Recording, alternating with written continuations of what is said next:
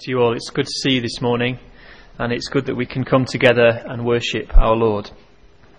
We meet together this morning as children of God. We've committed our lives to Him and entrusted Him with our future. We meet to praise God together, to be encouraged and to serve Him. So I'd like to start by singing a song together which reflects on who God is and on our relationship to Him. Number 11 from Praise the Lord. Be still and know that I am God. I am the Lord that healeth thee. In thee, O Lord, I put my trust. And I hope that through singing this together, we can focus our minds on why we are here, on who our God is, and on the things that we've committed to Him. So let's sing this together. Let's pray together. Almighty God, our Father, we come together this morning and we want to praise you. We want to praise you and to thank you for all that you are to us, Lord, a Father, one in whom we can trust, our healer and comforter, our sustainer. Lord, thank you that you love us and care for us and sustain us. And Lord, help us as we gather together this morning to focus on you, to remember our commitment to you, to renew our commitment, to follow, to come close and to share our lives with you. We pray that you will be close to us and bless us this morning in Jesus. Amen. Richard has our announcements this morning. Good morning, everybody. It's really lovely to see you here, and in particular, welcome to you, Sandy. Nice to see you with us this morning. This then is our care news, our news about the welfare of members of our church here at Old Trafford. Vicky is now twigless and bandageless, much to her great relief, I'm sure. Hannah, who is expecting a baby, is due to be induced on Monday, and our prayer is that that will go smoothly and the baby will arrive well and healthy. We chatted a bit about our brother John Bonani in the Congo and about the church he attends in Kinshasa, who have now managed to find themselves new premises. We think about Jack and Mary. Mary is unwell and is awaiting treatment for a mass in her pelvis. I chatted to Jack yesterday. Jack, I would describe as being a bit pottered really by the ongoing burden of uncertainty and care for Mary, and I think Mary too has been suffering bouts of low spirits, so let's remember them in our prayers and anything practical we can do for them. It's always good to have you, Gladys, and we remember other people like Pauline and Marion who, in spite of many health problems and obstacles, still make the effort to come and be with us at church on a regular basis. Emily Tasker has been suffering from shingles, and we think about all the other pregnant mums at the Bethel too as they await for the arrival of new babies. Always good to remember in our prayers the way that we live and work out our Christian discipleship in our work or in our study or whatever we do. There's going to be a bit of a focus, I think, over the next few weeks and leading up to the next managing committee meeting in June, trying to think about lost sheep, which was the theme of our fellowship weekend. So people who are members and have connections with the Bethel, but perhaps we haven't seen for a long time. We remember our brother Alan McGaw, who is very busy taking care of an elderly and sick father. Norman is having a minor operation this week, and we remember him. Spare a thought for all those people running the Great Manchester Run this morning and trying to raise money for various charities, including the Miller Day Fund this morning. Let's pray for the community choir and its efforts to involve people from round about in our life as a church, and in doing so preach the gospel to them. Mark Halstead ended up in hospital on Friday night, but is back this morning, so glad to see you with us, Mark. I think that's it for my list, which was a very long one. Is there anything else that you'd like us to pray about this morning? John?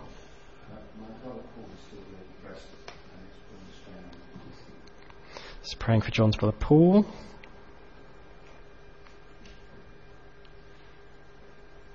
Okay.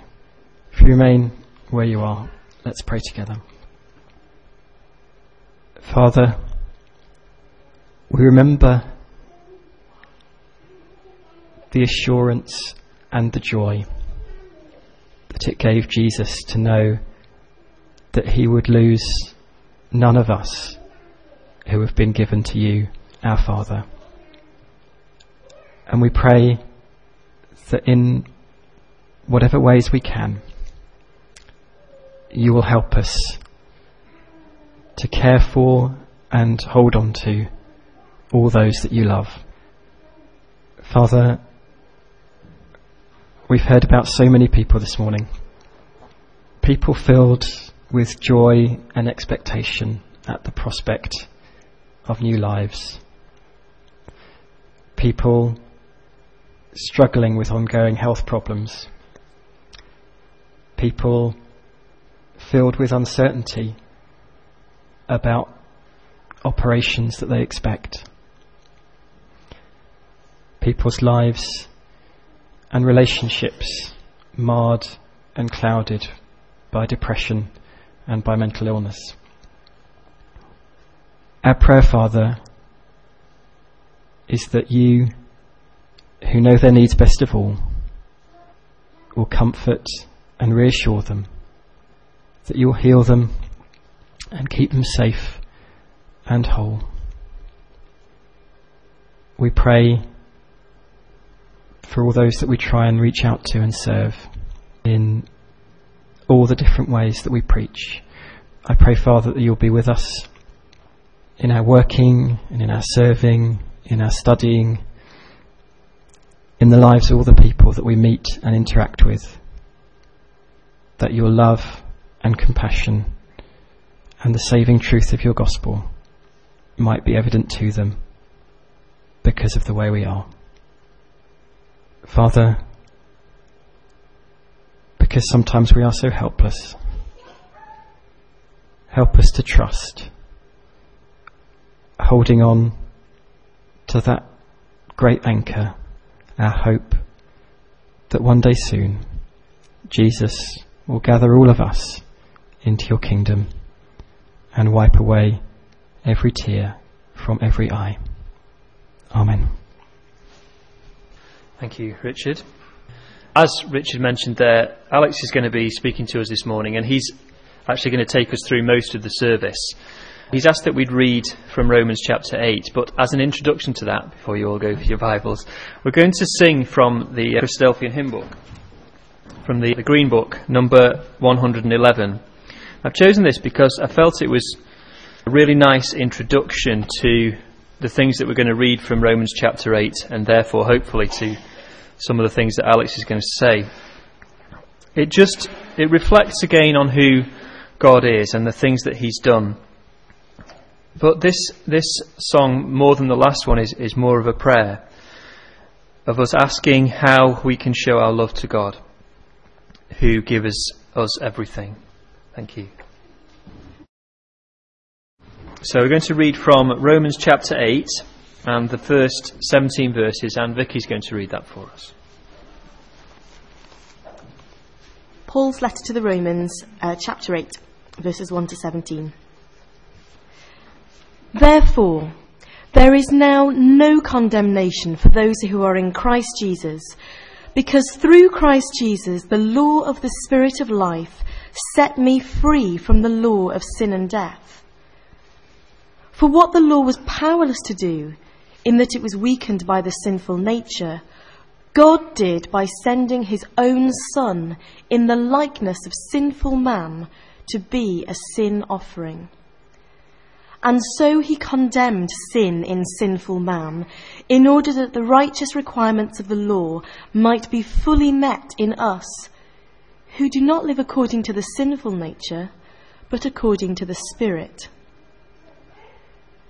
Those who live according to the sinful nature have their minds set on what that nature desires, but those who live in accordance with the Spirit have their minds set on what the Spirit desires. The mind of sinful man is death, but the mind controlled by the Spirit is life and peace. The sinful mind is hostile to God. It does not submit to God's law, nor can it do so. Those controlled by the sinful nature cannot please God. You, however, are controlled not by the sinful nature, but by the Spirit, if the Spirit of God lives in you. And if anyone does not have the Spirit of Christ, he does not belong to Christ. But if Christ is in you, your body is dead because of sin, yet your spirit is alive because of righteousness. And if the Spirit of him who raised Jesus from the dead is living in you, he who raised Christ from the dead will also give life to your mortal bodies through his Spirit who lives in you. Therefore, brothers, we have an obligation, but it is not to the sinful nature to live according to it. For if you live according to the sinful nature, you will die. But if by the Spirit you put to death the misdeeds of the body, you will live, because those who are led by the Spirit of God are sons of God. For you did not receive a spirit that makes you a slave again to fear, but you received the Spirit of sonship, and by him we cry, Abba, Father. The Spirit himself testifies with our spirit that we are God's children. Now, if we are children, then we are heirs, heirs of God and co-heirs with Christ, if indeed we share in his sufferings, in order that we may also share in his glory.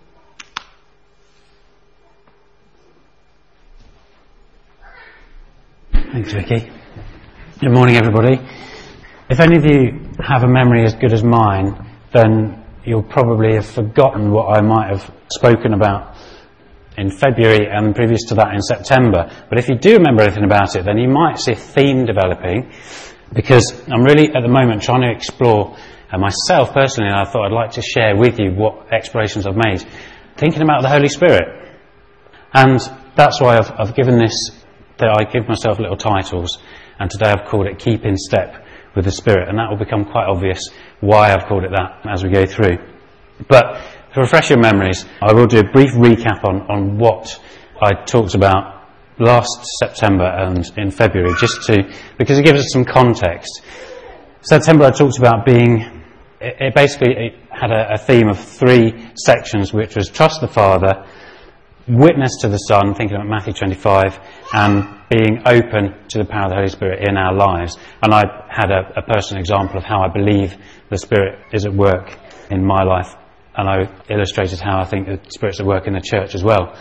In February I talked about to he who overcomes, thinking about overcoming sin, and I went through a prayer that Lord, it's not Lord change things, but Lord change me.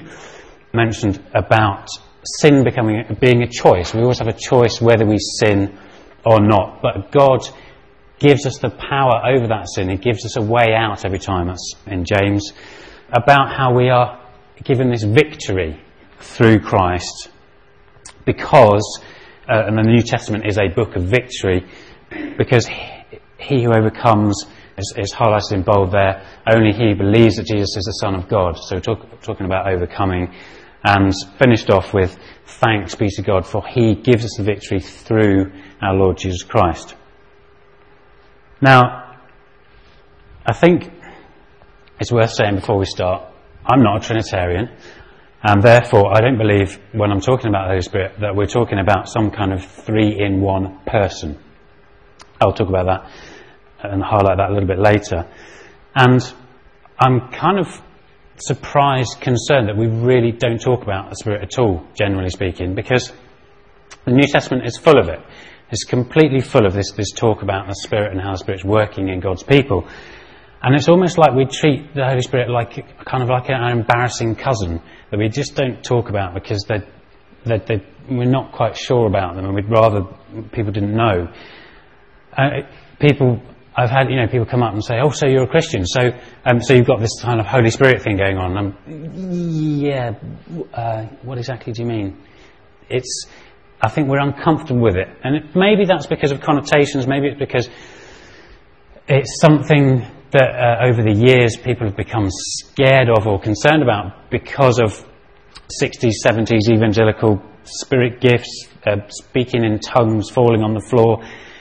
I think it's very clear when the Spirit is at work, that's not what the Spirit does.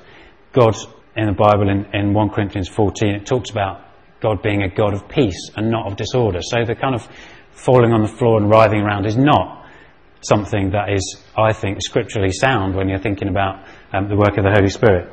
I don't think it's anything to do with the speaking in tongues, because that can be translated as other languages. And, you know, if I started suddenly talking in German to you, then you would need a translator. The Bible talks about if you're going to speak in other languages, then you'll need a translator, if nobody there speaks the same language. So, however, what have I said? It's not about chaos. It's not about speaking in tongues or anything like that. It's not about kind of being possessed by something. And really importantly, it's not about me, and it's not about you. It is, but it isn't.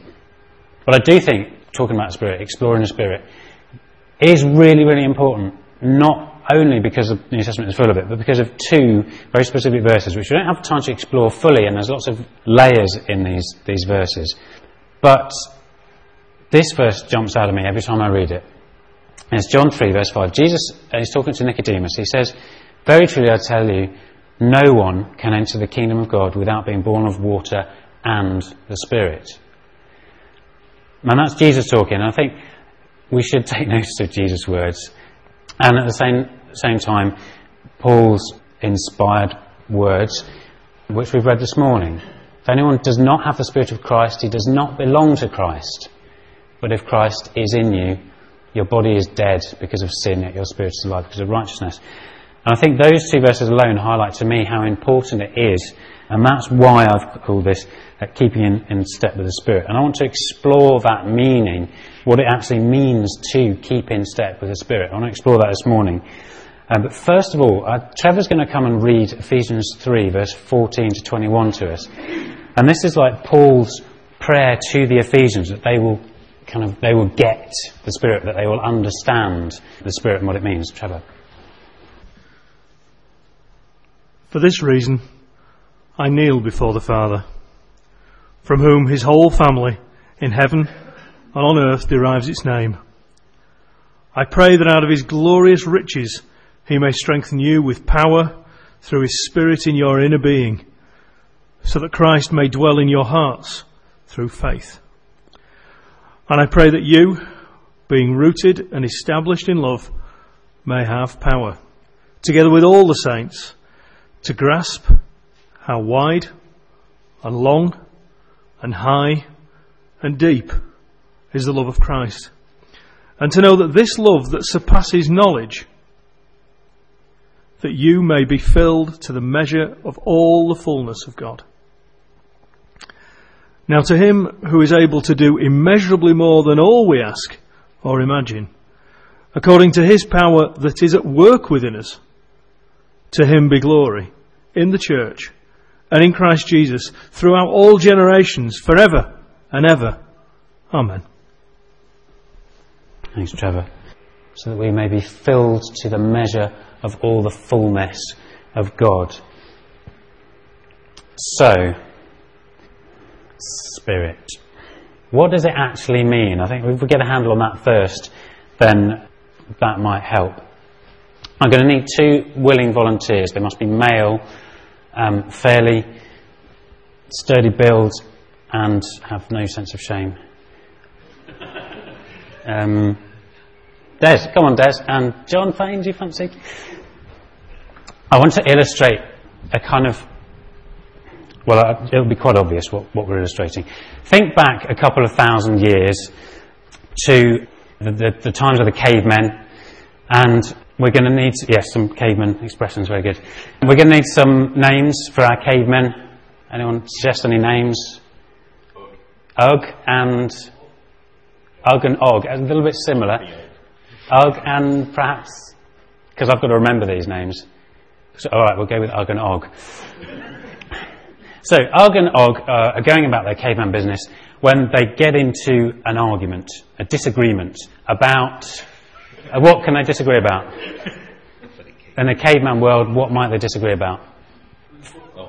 Food, okay. So you've killed a antelope, and one of you thinks you have a equal share, or anyway, you're arguing about this antelope that you have. You are, yes, you're very good. And of course it escalates, and they become more animated, and it leads to something that seems almost like it might be violent, and there's a little bit of set to, and there's shoving and pushing, and unfortunately Og finds a half brick that's hanging around and just taps Og on the back of the head, and Og falls down. And Og takes the brick off Og and whacks him. And Og thinks to himself, this doesn't look good. This really isn't looking good, because Og is lying on the floor and he's not smiling at all, and he's not moving, and conveniently Og has a vanity mirror in his back pocket and holds it under Og's nose to see if he is breathing. Thank you very much, gentlemen. Now, there is this intrinsic, kind of innate, instinctual knowledge of the difference between life and death.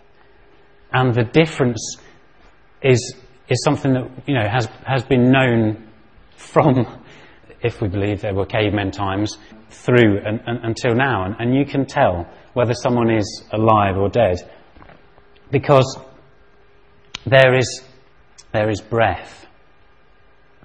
So the spirit could be referred to, I think, as perhaps an animating essence, or a life-giving essence.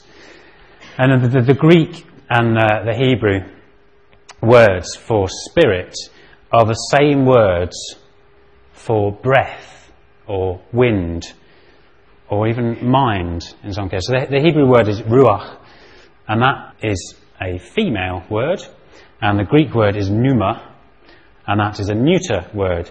So if we were to talk about the Holy Spirit as a person at all, which I don't believe is scriptural, then we would have to talk about it as a she and not a he. So that's why I think that the Holy Spirit is not a person. And just to highlight what we've just talked through, when God formed man, he formed him from the dust and breathed into his nostrils. We're talking about spirit breath, the breath of life, and the man became a living being. There's very different between this thing, this mound of dust, clay, however you want to call it, and this living being. And the difference is that breath. And then in Job 34, Job says about if it were God's intention, then he withdrew his spirit and breath. They are actually two different words. I'm not going to explore that, but they effectively mean the same thing. It could be breath and wind, or breath and spirit, or wind and spirit. Then all people would perish and return to death. So that life-giving, that animating essence is the fundamental, and maybe that's as far as some people like to go with accepting that everyone is people that have the Spirit of God in it. Maybe that's as far as some people like to tread, but that's a fundamental, I think, easy to understand. Spirit is a little more than that, I believe, as well. And you can think about, well, we have expressions about spirit. Steve, could you just switch the loop off for a moment? And we're just going to see a little clip of Lily at about 18 months. Now, don't worry. That girl has spirit. She is a spirited child. She jumps off a table and climbs back on and jumps off again. And climbs back up and goes to jump back off again. And totally mad, but we would say, that child has spirit. That's a spirited child. And people might use the expression about a number of things. So that there's that as well. But I really strongly believe that although those two kind of really basic understandings that we have within our knowledge and our experience, that the Spirit when it talks about it in the Bible, in the New Testament especially, there's a lot more even than that. Because, basically, of Romans 8, verse 11, which has been read for us this morning, if the Spirit of Him who raised Jesus from the dead is living in you, He who raised Christ from the dead will also give life to your mortal bodies through the Spirit who lives in you. Do we actually believe that verse? Is a question I think is worth considering to begin with. And if we do believe that verse, do we act like we believe that verse? It's an indwelling Lord Jesus.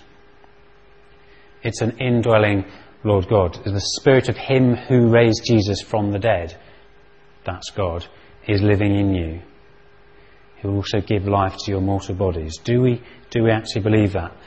And I think maybe, well, I talked a bit about this back last year, and I think that maybe you might, and I know some people were feeling uncomfortable with this talk of an indwelling Lord and a work of the Spirit in your life. And I think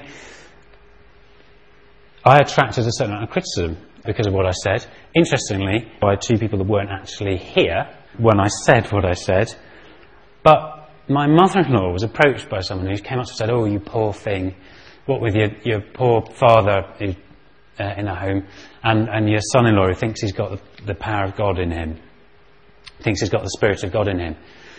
And that made me think, and I just thought, have I?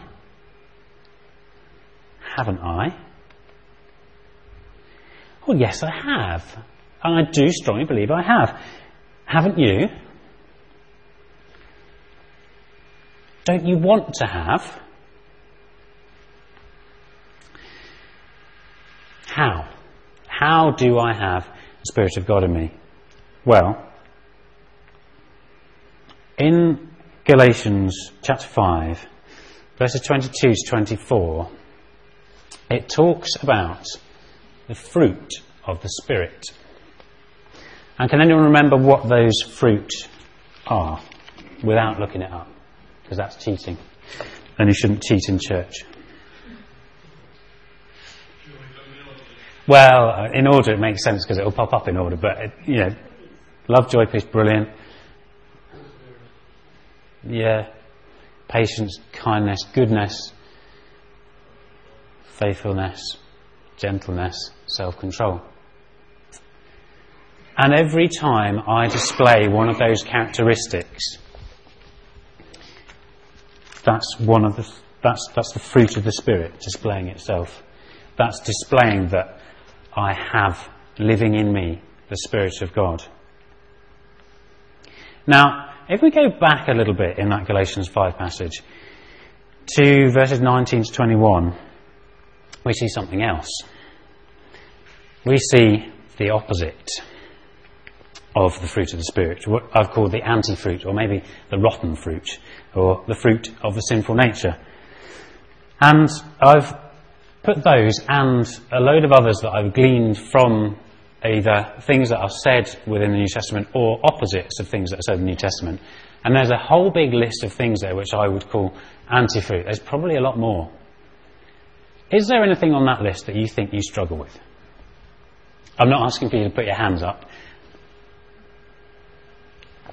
There's stuff on there. Is there anything you struggle with? Is there anything there that you feel like you need help to overcome?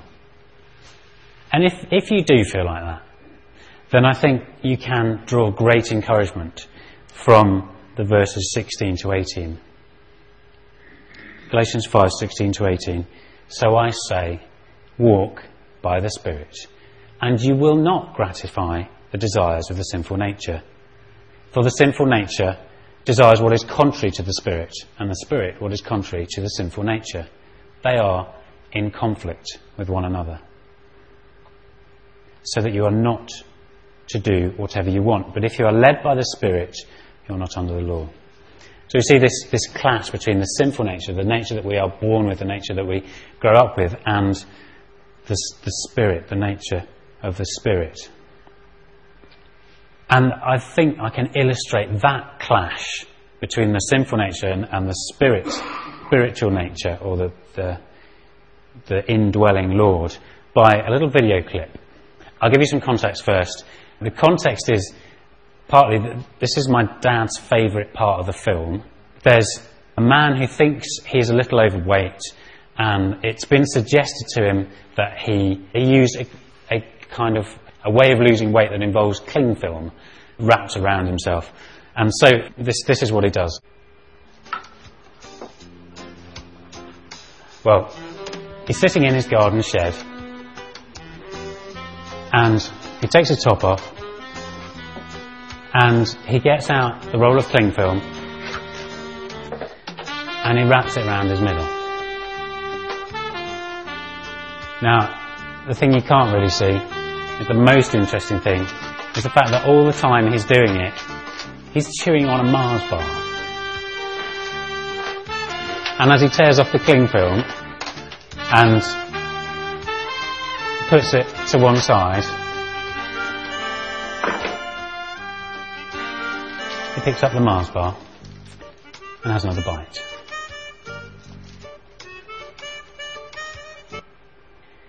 If you want to lose weight, that, I would argue, is not the way to do it. And I would argue that nobody does that. Nobody does that, surely, if they want to lose weight. And my point is, nobody, if you want to keep in step with the Spirit, indulges the desires of the sinful nature. Nobody does that. The sinful nature is in opposition to the Spirit. And verse 24 and 25 of Galatians 5 say, those who belong to Christ Jesus have crucified the sinful nature with its passions and desires. Since we live by the Spirit, let us keep in step with the Spirit. So therefore, if you keep in step with the Spirit, you will overcome, you will struggle less. The practical applications of what I'm trying to say. Would anybody here say that Alex Green is a good person? Anyone think, essentially Alex is alright, he's fairly good, he said. Okay.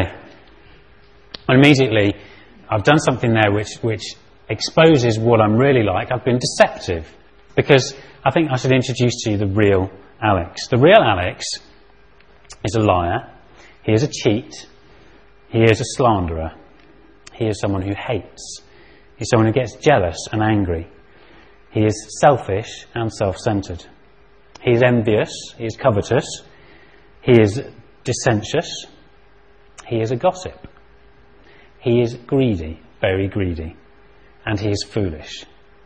You see, the real Alex is a lover of money and a lover of things. The real Alex is extremely, extremely impatient. He uses people. He is disrespectful.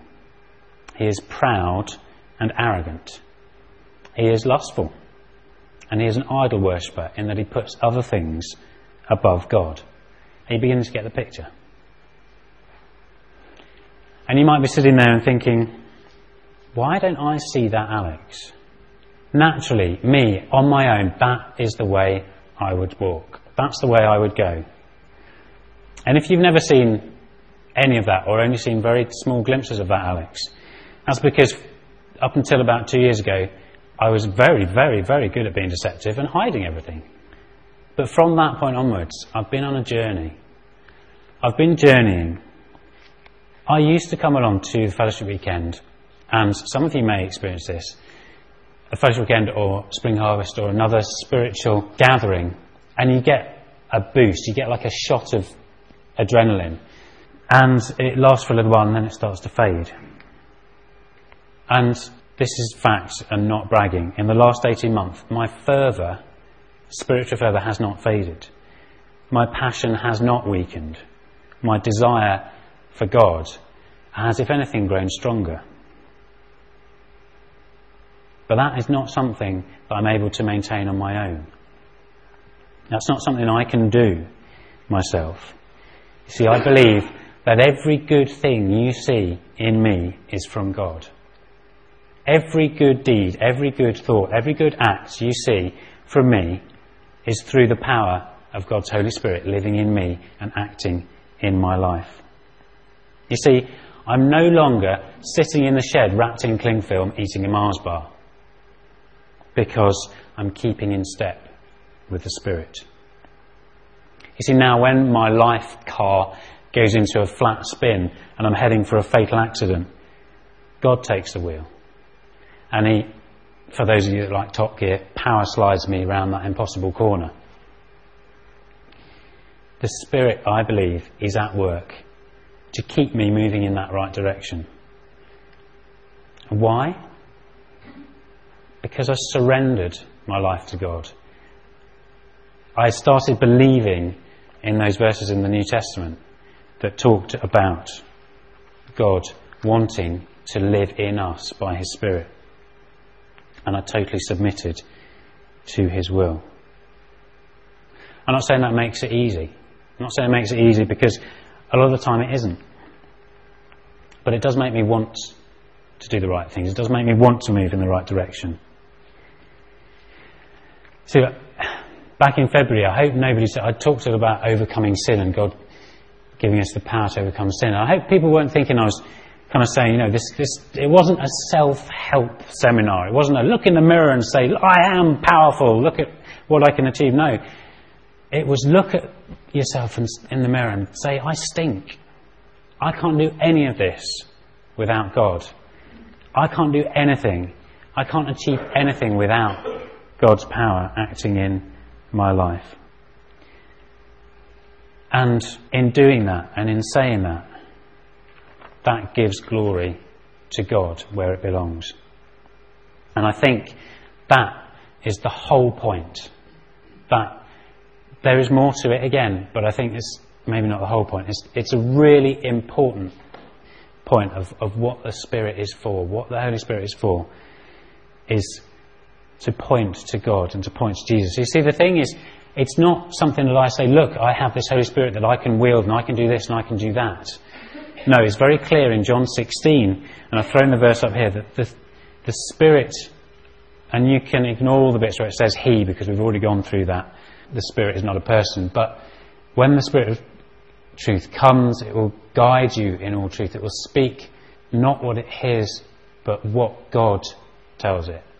You see, it's not about me wielding the power of the Holy Spirit. It's about the Spirit wielding me. I am the tool of the Spirit, not the other way around. And like I say, that is a significant part of the point of the Spirit, is that it points to God and it points to Jesus. It points to their glory. It points to their magnification, their glorification. It's not about, look what I can achieve with the Spirit's power. The Spirit wields me. It always points to God. It always points to Jesus. It always says, look what God has done. Look how Jesus has affected me. Look how their Spirit has changed me. And that gives them greater glory. You see, the Spirit should always bring us back to this point. The Spirit should always bring us back to the cross and point to the cross. It points to the achievement of Christ Jesus. It says in 1 Corinthians 1 verse 18, for the message of the cross is foolishness to those who are perishing, but to us who are being saved, it is the power of God. We're going to share this meal together now. We're going to share this remembrance of the power of God in the crucifixion of Christ. And before we take the bread together, Des is going to come up and ask for thanks for it. Loving God, we thank you for bringing us here safely together as a family to worship and praise you.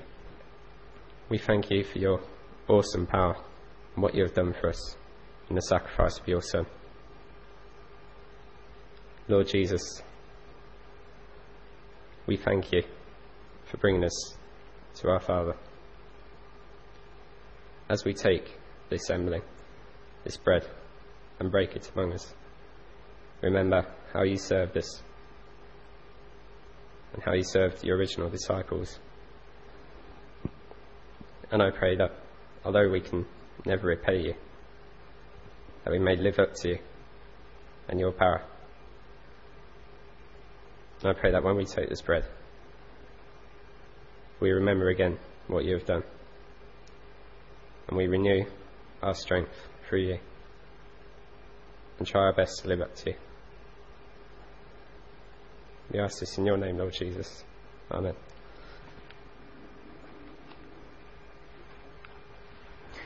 As we share this bread together, I'd like us to think about the words of Jesus in John 17.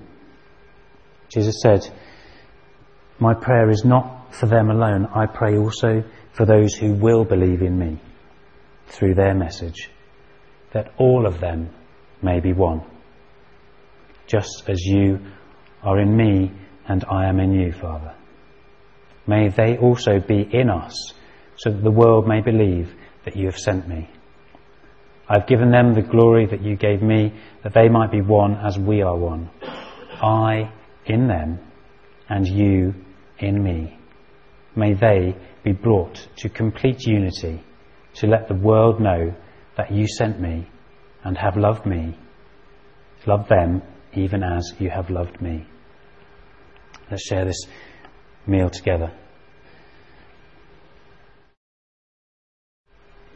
Thanks for the wine. Heavenly Father, you're amazing. You're beautiful. You're awesome. Thank you, Father, for being our Heavenly Father, for being our Father. Thank you for the love that you've shown to us in Jesus. Thank you for your Holy Spirit. Thank you for filling us and allowing us to keep in step with you. Father, your love for us is as high as the heavens. It knows no bounds, and we see that in Jesus. You take away our sinfulness. All those things that keep cropping up and getting in the way of us keeping in step with you and your Holy Spirit. You've taken them away as far as the east is from the west, Lord. And that takes some getting round. But you've done it by clothing us in Jesus. In his righteousness, you make us right in your sight. How amazing is that? Lord, it takes some getting to grips with. Lord Jesus, you've fulfilled the law and you have set us free. Thank you for dwelling in us. And thank you for this wine we can share as a symbol of your love for us. A symbol of how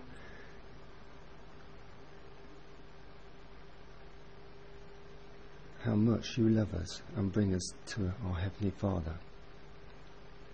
Lord, thank you for this time we can remember you this way. Amen. The wine of the new covenant, the wine that reminds us that God dwells in us by his Spirit.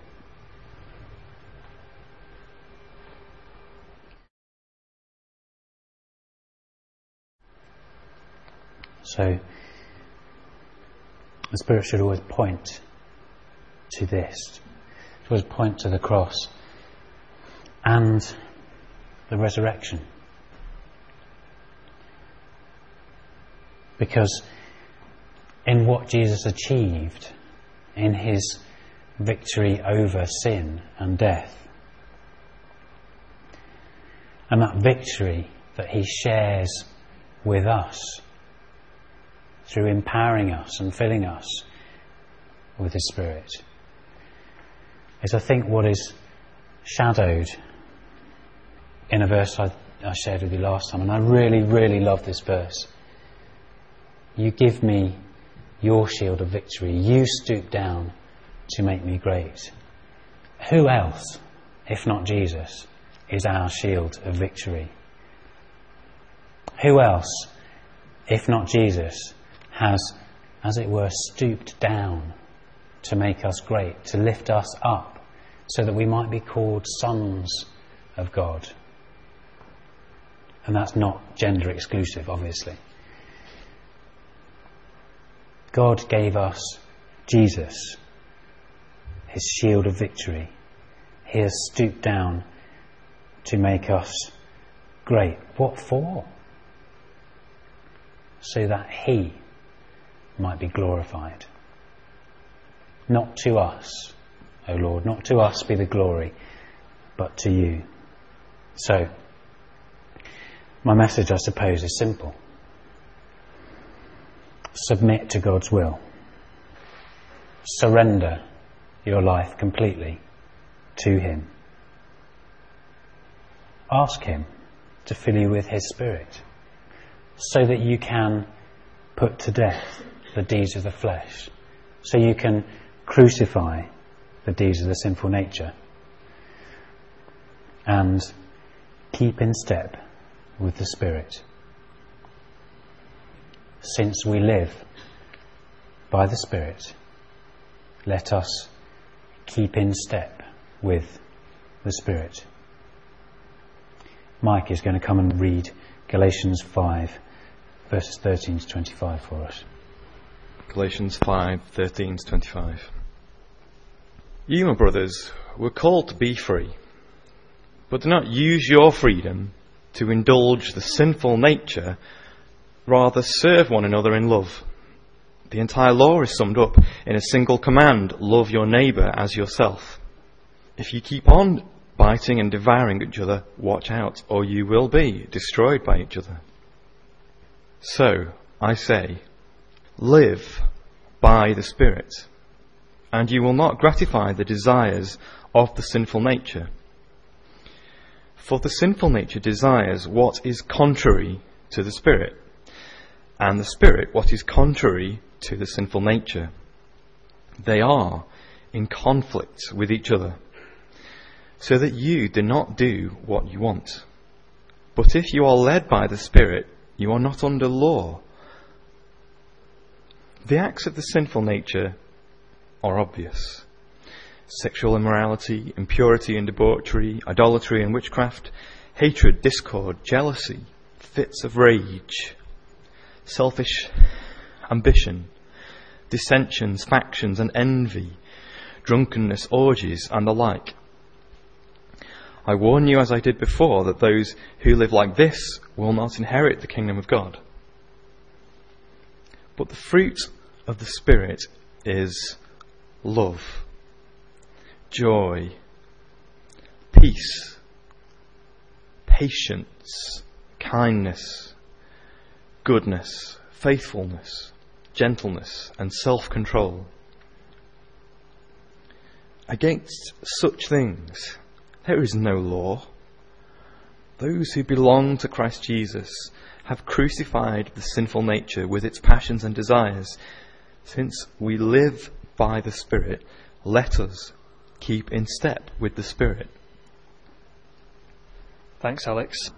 We're going to finish this morning by singing two songs together.